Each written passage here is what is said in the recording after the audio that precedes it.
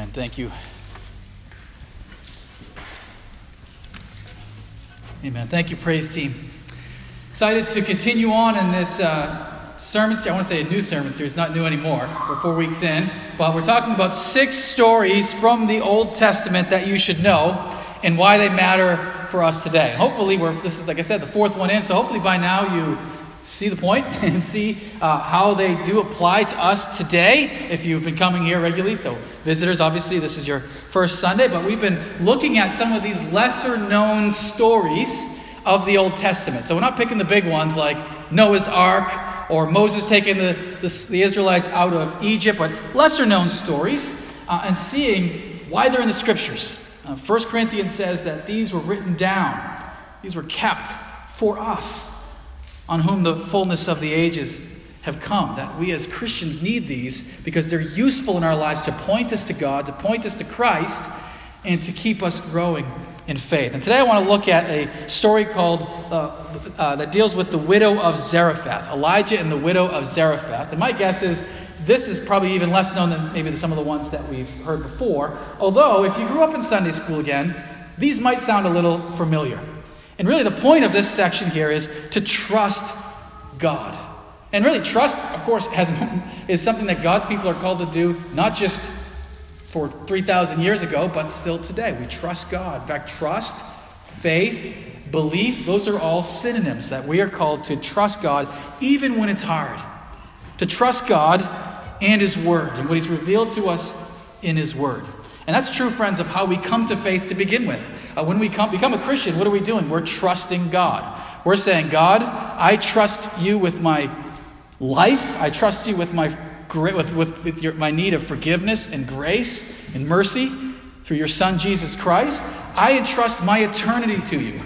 I don't know what happens after death. I haven't seen it with my own eyes, but I'm trusting you with my entire future for all eternity. I'm trusting you.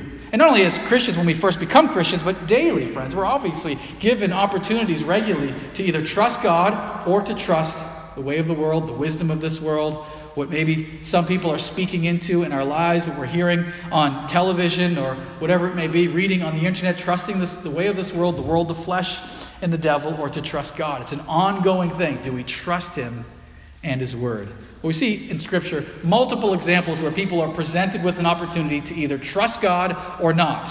And one great thing about the Scriptures is we're given multiple examples of people who either fail or succeed. So there are people in Scripture who are called to trust God and they fail miserably, horribly. And yet God still in His mercy and grace can still restore them. I think of Peter after denying the Lord 3 times. But we are given some good examples of those who actually did trust God in a very difficult situation and God rewards them. So look with me. We're going to look at 1 Kings 17, 8-16. 1 Kings chapter 17, and this will be on the screen as well.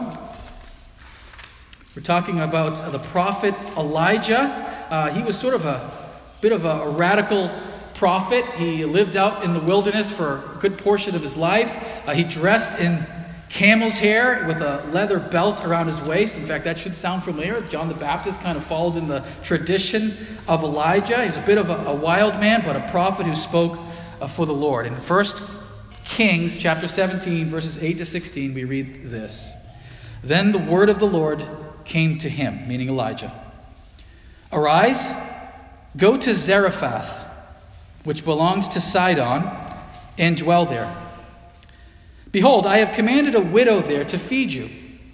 So he arose and went to Zarephath. And when he came to the gate of the city, behold, a widow was there gathering sticks.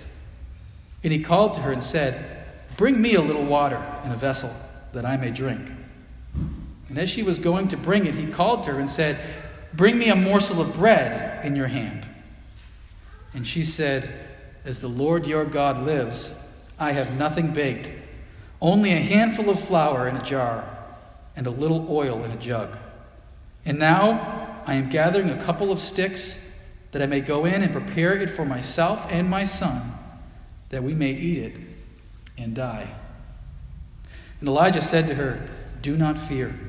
Go and do as you have said, but first make me a little cake of it and bring it to me. And afterward make something for yourself and your son. For thus says the Lord, the God of Israel, the jar of flour shall not be spent, and the jug of oil shall not be empty, until the day that the Lord sends rain upon the earth. And she went and did as Elijah said. And she and he and her household ate for many days. The jar of flour was not spent, neither did the jug of oil become empty, according to the word of the Lord that he spoke by Elijah. God rewards trust in him and his word. There's an outline in your bulletin if you'd like to see where we're going or take notes. But first, that God gives us his word to know his will. So in order to trust God, we got to know what God actually is calling us to do. Well, how do we know what God is calling us to do? We know it because he's given us his word. Look with me at 17 verse 8. It says, the word of the Lord came to Elijah. And that phrase, the word of the Lord, is a pretty common one in Scripture. Anytime a prophet receives a direct revelation from God that he's called to then speak forward to the people, it says the word of the Lord came to him. In fact, this idea, the word of the Lord, is become so common in the Old Testament, it's almost personified. It almost becomes a thing in and of itself. The word of the Lord, the revelation of God, God speaking to his people, carrying them towards his will. In fact, it's so personified that when we get to the Gospel of John, chapter 1, verse 1, it says that the Word became flesh and dwelt among us. And I think the reference there is to this very thing. That word that God reveals himself with throughout the whole of the Old Testament, through centuries and centuries with Israel, that word literally took on flesh and became the person of Jesus Christ. He is God's self-revelation to us. He's God's revealing himself to us. But before Jesus was incarnate, before he took on the flesh, we see things like this happen. The word of the Lord comes to someone, and this time to Elijah. This is not uncommon for Elijah. He was somebody who spoke on behalf of the Lord. And God says, verse 9, arise and go to Zarephath, which belongs to Sidon, and dwell there. Now, the interesting thing about that is, Zarephath is just a small little town, but it's outside of the borders of Israel. So most of Elijah's ministry, he's Jewish, he ministers in Israel, most of his ministry is to Israel. But now he's called to go across the border into really enemy territory. Sidon was not on friendly terms with Israel through most of its history. They were considered the enemies of Israel. Now, this is important for at least two reasons. Number one, because God is at work beyond merely Israel and is the Lord of all the nations. So, yes, God chose a people specifically for himself for centuries and centuries. We read about it in the Old Testament. Israel are the people of God. But God again and again shows that he's not limited to one nation. He's still sovereign over all the nations. So even when Solomon built the temple right there in Jerusalem, what did he say? Heaven is your throne, O God, and the earth is your footstool. What kind of house will I build for you? Actually, this story comes up once in the New Testament. Only once, I believe. And the one time it comes up in the New Testament is through the mouth of Jesus, in which he's making this very point. He says, there were plenty of widows in Israel that Elijah could have gone to, but God sends him to Zarephath, outside of the border of Israel. Why? Because God is eventually going to bring this good news of the gospel to all nations and bring people all over the world to himself. That's the first reason. The second reason why it's important is Elijah has caused this famine, or has prayed for this famine, because Israel has turned wicked, particularly in relation to their king, Ahab. Ahab was not a good king. He was one of the worst kings, really, of Israel's history, and he married a woman named Jezebel. That may ring a bell, because we use the name Jezebel to refer to sort of a wicked person today, a wicked female today. But this is the original Jezebel. She is leading the people of Israel into Baal worship. She's leading them away from the worship of the one true and living God, referred to as Yahweh, and leading them to worship Baal. Well, guess where Jezebel is from? She is a Sidonian. She's from Sidon. So here's Elijah going into, in a sense, her territory, Baal territory, this foreign god territory, and God is demonstrating his power and his might right there in enemy territory. It's kind of like the Jets coming into Gillette Stadium and on the AFC Championship and beating the Patriots, best team in the league for many, many years, on their own territory, right? I mean, that would be a newsworthy event. Here's what's happening right here. Elijah's going into enemy territory, Baal territory, Jezebel territory, and that's where God shows his mercy and his work. But friends, in the same sense as we could say today, God still speaks to us through his word. God still speaks through us through his word. Now you might say, well, we don't receive in the same way that Elijah did, we don't receive this sort of direct revelation from God. This direct prophetic word that's authoritative so clearly. And we could debate how God works in that specific way. But friends, keep in mind, we have something perhaps even far better than that. We have the scriptures written down for us, which is authoritative for us today. Think about that. What would you rather have? Every so often, God will speak to you directly and give you a direct, perhaps audible. I don't know how this exactly worked. We don't know. Sometimes it was a vision or a dream. Sometimes it was perhaps an audible voice. Would you rather have that from time to time, or to have a whole book full of his word that we could turn to at any point in time, 24/7, to know God and to know his word? Now, yes, God does still speak to us, I think, subjectively. Don't get me wrong. I'm not saying he doesn't still lead us. And even with Elijah, as he weighs the word of the Lord that he receives, he tests it by the Torah, by the first 5 books of the Bible. So if he receives what he believes to be a word from God, and that word does not line up with the Torah, he can dismiss it and go back to bed, because that word doesn't count. God never contradicts himself. In the same way, I would say for us today, if you believe God is leading you to a specific direction, you are hearing from God, but it doesn't line up with the Bible, go with the Bible. 100% of the time, all right? The Bible, God never contradicts himself. This is his written word, accepted by his people for 2,000 years across the globe. We go with the scriptures. But yes, God still does lead us by his Spirit, and he does give direction to us, but that's always weighed by the word. One story I like that brings this out really well is the great evangelist George Whitefield. Perhaps one of the greatest evangelists in all of history. He was the one who really was used by God for the first Great Awakening. He preached in open air. He sort of started the whole open air preaching because he was kicked out of every church basically in England. So he went to the open air, preached to the miners, and thousands upon thousands of people would come out to hear him preach. And people would, through tears, come to repentance and faith in him. And he came to the United States, would preach here, and tens of thousands would come to hear him preach. Actually, the largest gatherings in the history of America up to that point in time, in the 1700s, came to hear George Whitefield preach, including his good friend Benjamin Franklin. Well, Whitefield was used by God in a mighty way, and he believed earlier on in his ministry that God spoke to him directly, and that when God spoke to him directly, that was authoritative. Until one event happened that changed his mind. Him and his wife gave birth to a son. And as that little boy, he believed he received a direct word from God that this child would be the next great preacher, the next great evangelist. And he believed that God had spoken to him and that this was authoritative. It was going to happen. Well, the child tragically died in infancy.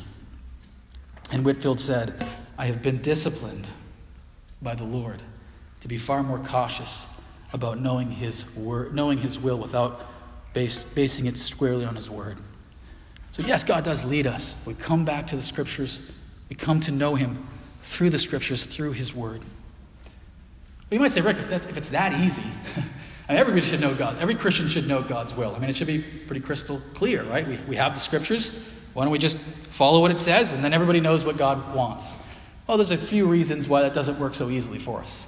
Let me give you 3. One is the issue of ignorance. Ignorance. I don't mean that in a particularly negative way. I just mean a lack of knowledge. We don't always know God's word. So if you don't have it in your mind, you don't have it in your heart, you haven't been reading it, studying it, you haven't come to grasp what the scriptures say, then it's hard to obey it. It's hard to follow it. And in fact, I think it's fair to say that American Christianity, perhaps biblical literacy or biblical knowledge, understanding of the scriptures, is maybe at an all-time low. Listen to this. A Barna poll, he's a big pollster, said that about 12% of adults believe that Joan of Arc was Noah's wife.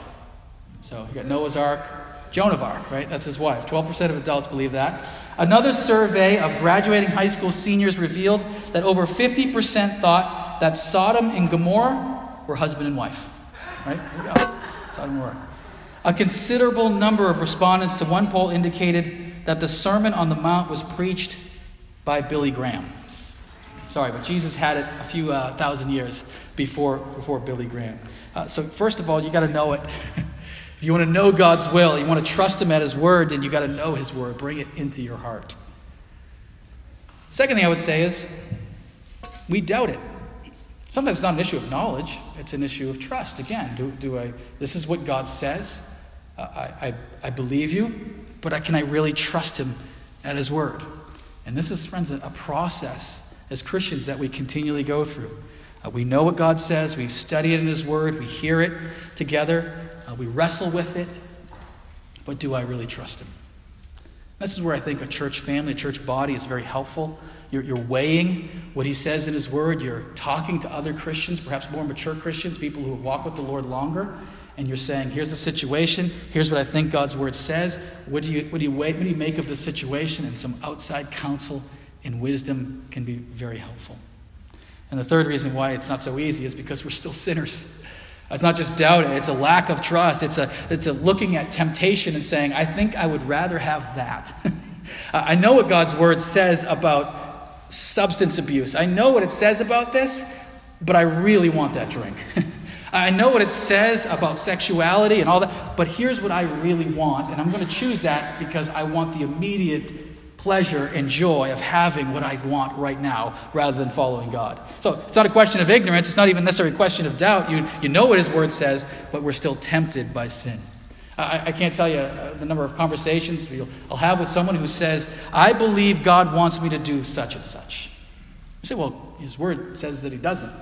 Yeah, but this is what I think he wants. This is what I want. This is what makes me happy. So I'm going to go and do this.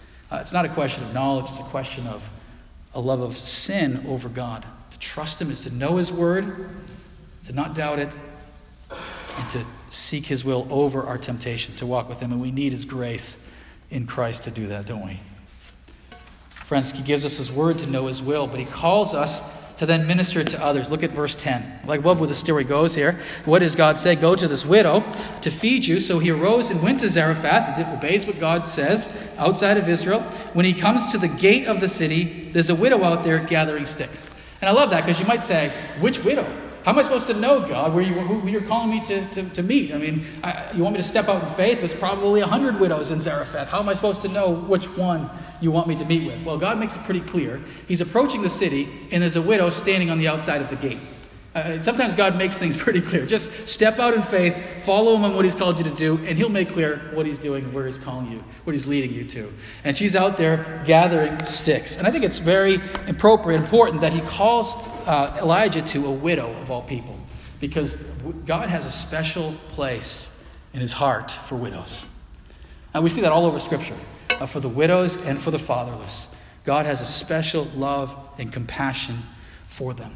And a widow in that culture in particular would be in great need. This is before welfare, before Social Security, before Medicaid, before retirement plans. Widows basically did whatever they could do work-wise to gain a little bit of food and then depended upon the generosity of others. And yet God calls Elijah specifically to this widow. And she's more than just a widow. Actually, she's a single mom. If you have in your mind that this is an older widow, no, we actually learned she's got a young son. She's in great need. And yet, so God calls Elijah to go and minister to her, to help her. He approaches her and he says to her, this is what God calls him to do, verse 10, bring me a little water in a vessel that I could drink it. So remember, this is a time of a great famine. There's not much water. This is a pretty big request, but verse 11, as she's going to bring it. So she just goes and does it. Okay, you want some water? I'm willing to help you. I think God called him to this specific widow because he knows that she's already being brought into a relationship with God. We'll see more of that in just a bit. She goes to bring it, and then he says, one more thing. Not just some water, but some bread. Now that's an even harder request to fulfill. It's one thing to say, okay, I just need a little bit of water. Maybe she's got a little bit of water, but grain during a famine is of particular difficulty. And now he's asking her for bread. We'll see how that turns out in just a minute. But look at how he's calling Elijah to minister to others. One thing we know about God's will is he calls us to connect with other people. This is actually an honor for Elijah to go and ask a favor of her. Maybe this is something that's kind of been turned upside down in our culture, but to go and to come under somebody's roof, or to go and ask a request of somebody, especially a prominent man of God, a prominent prophet of God like this, would be considered a great honor, even though it's a huge difficulty for her. And of course, God knows what he's going to do. He's going to provide for her through this. He's going to provide for her food, and more than that, as we'll see later on. So God brings Elijah to her. Friends, what is God's will? One thing we know is he's calling you to minister to others. One of the most important places to be as a Christian is with other Christians. In fact, I would say as a young Christian, if you're a new Christian, you've come to faith recently, or you're starting to take your faith more seriously, this is perhaps one of the most important places to be. Get connected to other Christians. In fact, in Scripture, to be outside of the influence of a local church, to have no local church, to be a sort of Christian out there just hanging, is considered to be in Satan's territory. That's what it's called. To be handed over to Satan, to be kicked out of the church, is to be in Satan's world. To be connected to Christians is where you're going to flourish and grow and mature. Something I love about Billy Graham, remember his great crusades? People thought, wow, it's great. People go down and they pray to receive Christ as their Savior. What people don't realize is the aftercare program that Billy Graham had. That one of the things he always wanted to do in every city is to get churches connected to those who recently made a decision to follow Christ, so that they have the next step to get involved into a church. We're called to minister to one another. Christianity is not just a philosophy. It's not just a religion, not just a set of doctrines. I think there are many religions that primarily it's a philosophy. It's coming to certain understandings of how something works. Christianity is more than that. It's a relationship with God, and then to be brought in with his people. I think it's interesting. You hear these stories about how God is reaching the Muslim world through dreams. I don't know if anyone's heard that before. But this isn't just like a one or two sort of random story situation. There's multiple accounts of those who are doing mission work in Muslim countries saying that God is using dreams, visions, to bring people to faith. This is pretty well documented. You should research it if you haven't. It's pretty neat. But one of the things that has been pretty consistent about these visions and these dreams is that when somebody receives this word from the Lord, when somebody receives this vision, almost always the vision calls them to go meet up with other Christians. It calls them not to just then believe in Jesus and go from there, but calls them to a certain church or to meet a certain person, calls them to connect with other Christians, which I think is extremely important. We see this in Paul himself. When he first came to faith on the road to Damascus, what does God call him to do? Go and see Ananias. Get immediately connected to another believer where you're going to flourish and to grow. I think it's a serious issue, friends, if you're a Christian and you're not connected to any church and you're just sort of out there. There are times which we go through that when you move to a new city and so forth. But friends, we get connected, we minister to others. And not just, friends, to other believers, but we're called to be out there in our community. Notice, he is connecting Elijah to perhaps the poorest of the poor or the most needy. A widow, single mom during a famine. Now, this is a dire and essential time in her life. I mean, this is life or death. And God calls Elijah to go and to meet her. I love the fact that we're connected with ministries like the Pregnancy Care Center. I've been asked to do a little devotional with them, and that's one of the ministries that I'm really excited that our church is getting a closer relationship with. I talk about reaching out to the single moms, to the fatherless, in our own city and helping them. Grateful for God's grace there. New Brothers Fellowship. We just had our prayer time last Thursday that was led by Doug Reagan and our own Frank Maynard, a member here, just praying for this prison ministry, that God would use it, knowing that if they weren't here, there'd be a major absence, a black hole really right here in our city, of somebody who's going into prisons, into perhaps the darkest of places, and reaching people with the good news of Christ. And God's doing some amazing things there and in the aftercare program of connecting guys and men and women who have come out of prison or who are family members of those who were in prison and getting them connected to other people, ministering to them. So, friends, what God calls us to do is not just to look within, but to look outward, to kind of change our stance, not just looking at each other and ministering to one another, but looking to our city, looking to people like the widow of Zarephath, whom we can reach out to, whom we can reach with the good news. Notice what he calls her to do, verse 12, perhaps the heart of this section of Scripture. She says to him in response to his request for bread, "As the Lord your God lives," which I think is important because she knows who Elijah is. She recognizes him. He was a pretty recognizable figure, the way he dressed, the way he acted. He was a pretty big name because he's the one who confronted the king and Jezebel and really brought upon this famine. So she knows this is a prophet who's come to her. Remember, she's in Baal country, so she doesn't worship the same God, but something's happening in her life. She's being brought, she says, "As the Lord your God lives," knowing that the God of Israel lives. He's in control. He's the one who brought this famine. There is something to your God. Maybe Baal isn't so powerful. Maybe Baal doesn't even exist, but your God certainly lives. As your God lives, she says, "I have nothing baked but a handful of flour in a jar and a little oil in a jug. That's all I have left from this famine. In fact, the reason why I'm out here gathering sticks is to make my last oven fire, to bake a little cake of bread for my son and I, and then we die." She's come to her end. And Elijah says, verse 13, this is the shocking part, I think, of this story. "Don't fear. Go make the bread. Go make the cake just like you said, and give it to me." Can you imagine that? Or give at least a portion, the first portion to me, and then feed your wife and your son. I think this would be harder for Elijah than the widow. I mean, how do you make that request of someone? You can imagine, if I was her, I would say, "Come here for a second, Elijah. Let me punch you in the gut because you're out of your mind. Did you not hear what I just said? This is it. I don't have anything left. I have a son. You haven't met him yet. He's a little kid. And we're going to eat our last meal and die. And you're asking me to now feed you first?"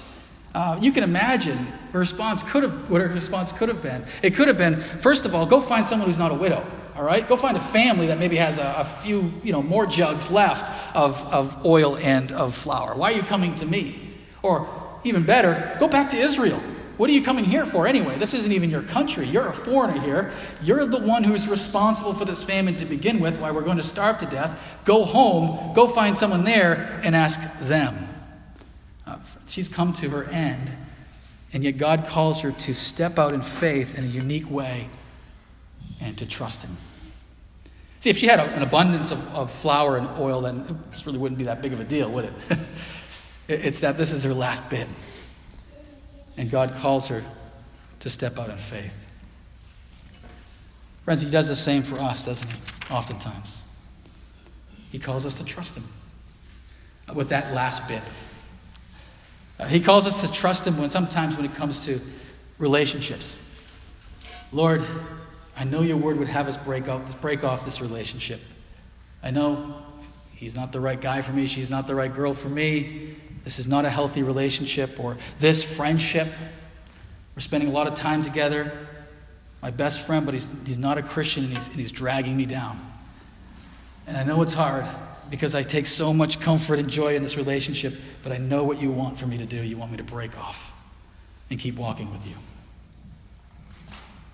God, I know you want me to give generously. I know you want me to tithe. I know that's what your word tells us to do. We just went through that season of stewardship. You know how tight my finances are. You know how difficult this is, but this is what you really want me to do? Now, those who were visiting here, we went through a time of stewardship and just looking at the scriptures and calling us to faithfulness and giving. And you can see it from the bulletin. Our congregation responded amazingly. And not only did the congregation, did you guys respond amazingly, but the Lord really blessed it. It's almost as if he was waiting for us to take that sort of step of faith, and then he just sort of opened some floodgates. All these other checks came in from different directions, like, for example, our cell tower money back real estate taxes came in, and some other stuff, and the Lord just sort of opened the floodgates when we trusted him in this area. Lord, I know I've never been on a mission trip, but I think this is what you want me to do, and I'm scared to death. Help me to step out in faith and do it. I remember the first time I went on a mission trip. I went, was it 5-6 years ago to Nepal? Up to that point in time, I didn't have life insurance. I always thought, you know what, I'm young, I'm not going to die, everything's fine. One of the first things I did when I got back from that mission trip was get life insurance. Because life and death became very clearly evident. This crazy life that Jesus calls us to may not end with a long retirement. Okay, this may end in a different direction. And it's time to make sure my family is provided for if it goes in that direction. I don't know what God's will is.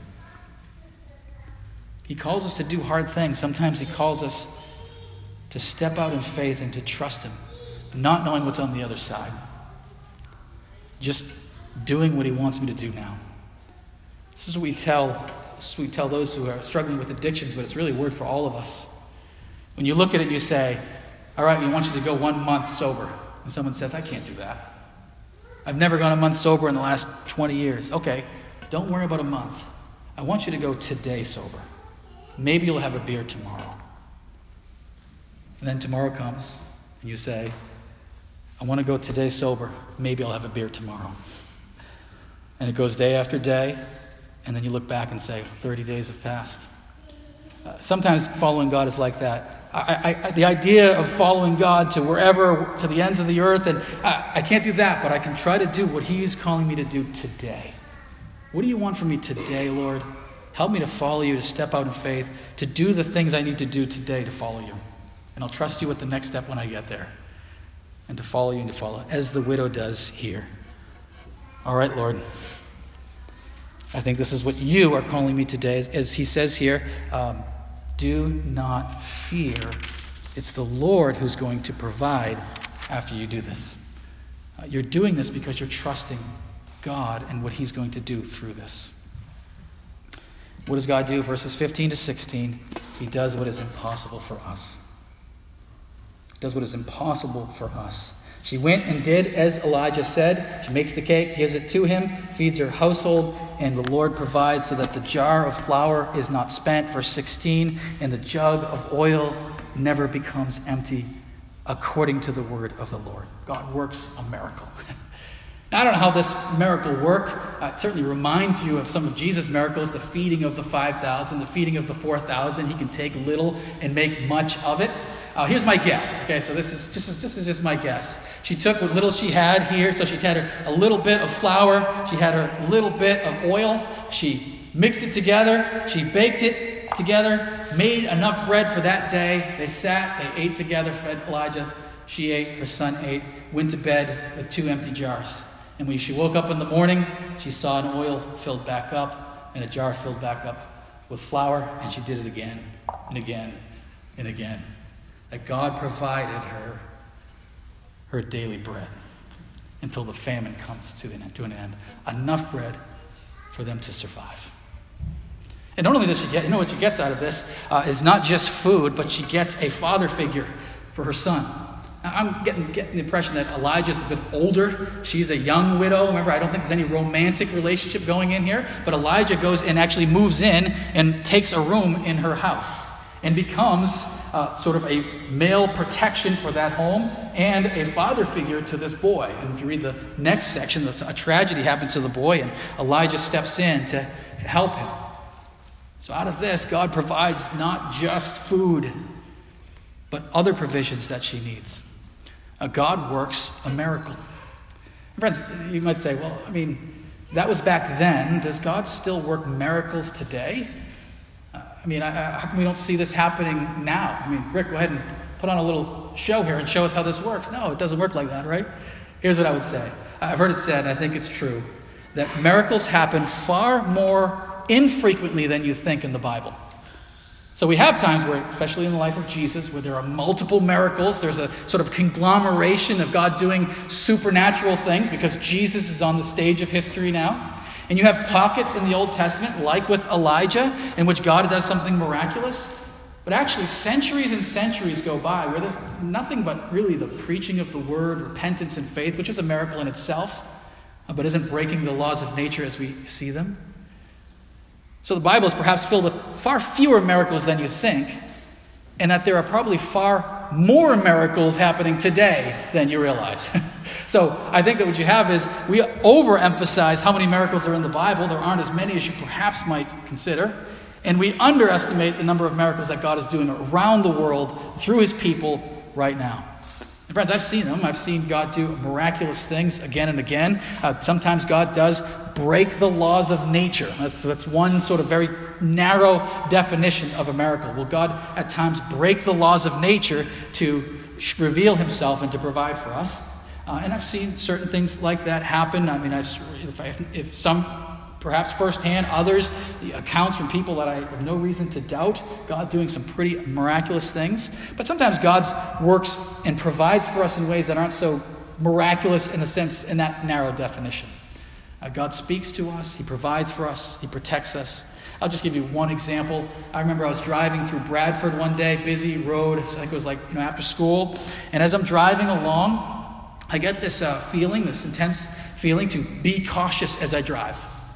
So, all right, whatever. So I grab the wheel with both hands. I'm looking around. Okay, I don't know what this is about. Traffic's going. Not a minute later, a kid dashes in front of my car. And I stopped, obviously. Now, you could say, well, there's no miracle there, Rick. Nothing broke the laws of physics, right? You had a feeling, you hit the brakes. God used the brakes of the car to stop the vehicle and make sure the kid was okay. But yes, God is at work, and he's providing for his people. He's protecting his people. God does what is impossible for us when we trust him at his word. And friends, he's always calling us to trust him. Again, if I would say, if you're here and you're not a believer in Jesus, maybe you're still seeking. Again, I'm just so glad you're here, if that's your situation. We don't want just this church to be filled with only people who all believe in Jesus. We want to have our doors open to those who are seeking to understand Jesus more. If that's you, I think this is the ultimate calling of trust. Do you trust God with your eternity? Do you trust God not only with your life in this world, but with your eternal salvation? Are you trusting that he is truly who he says he is, and he is truly Lord? Are you trusting him with your life and with your death? I mentioned in the prayer earlier, I just did a funeral yesterday for a 65-year-old sister in Christ, Debbie Jones. We did the committal service. Here's someone who did not know that day was coming. It came tragically. It came suddenly. It came with a fall. And yet, in God's grace and mercy, her heart, her mind, her soul was ready because her faith was not in her own goodness and good works, but in the Lord Jesus.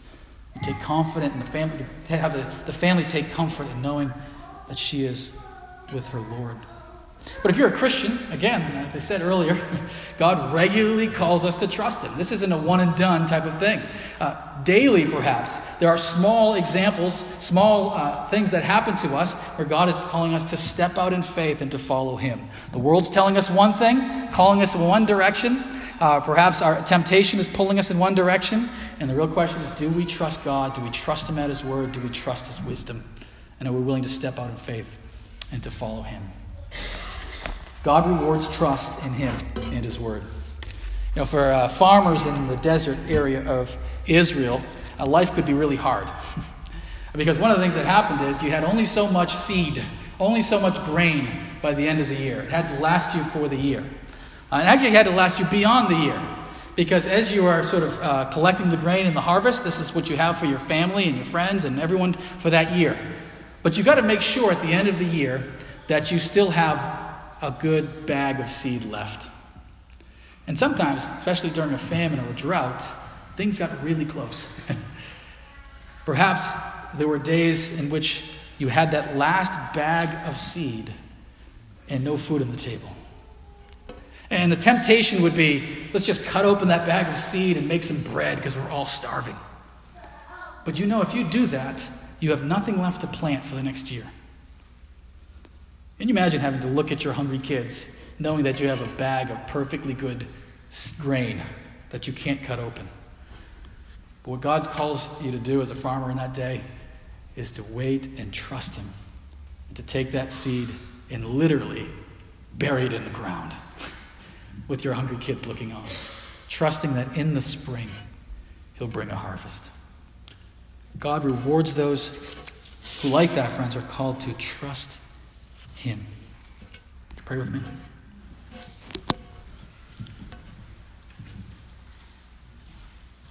Father, we are grateful for the scriptures. We're grateful that we're reading a story that's been around for 3,500 years.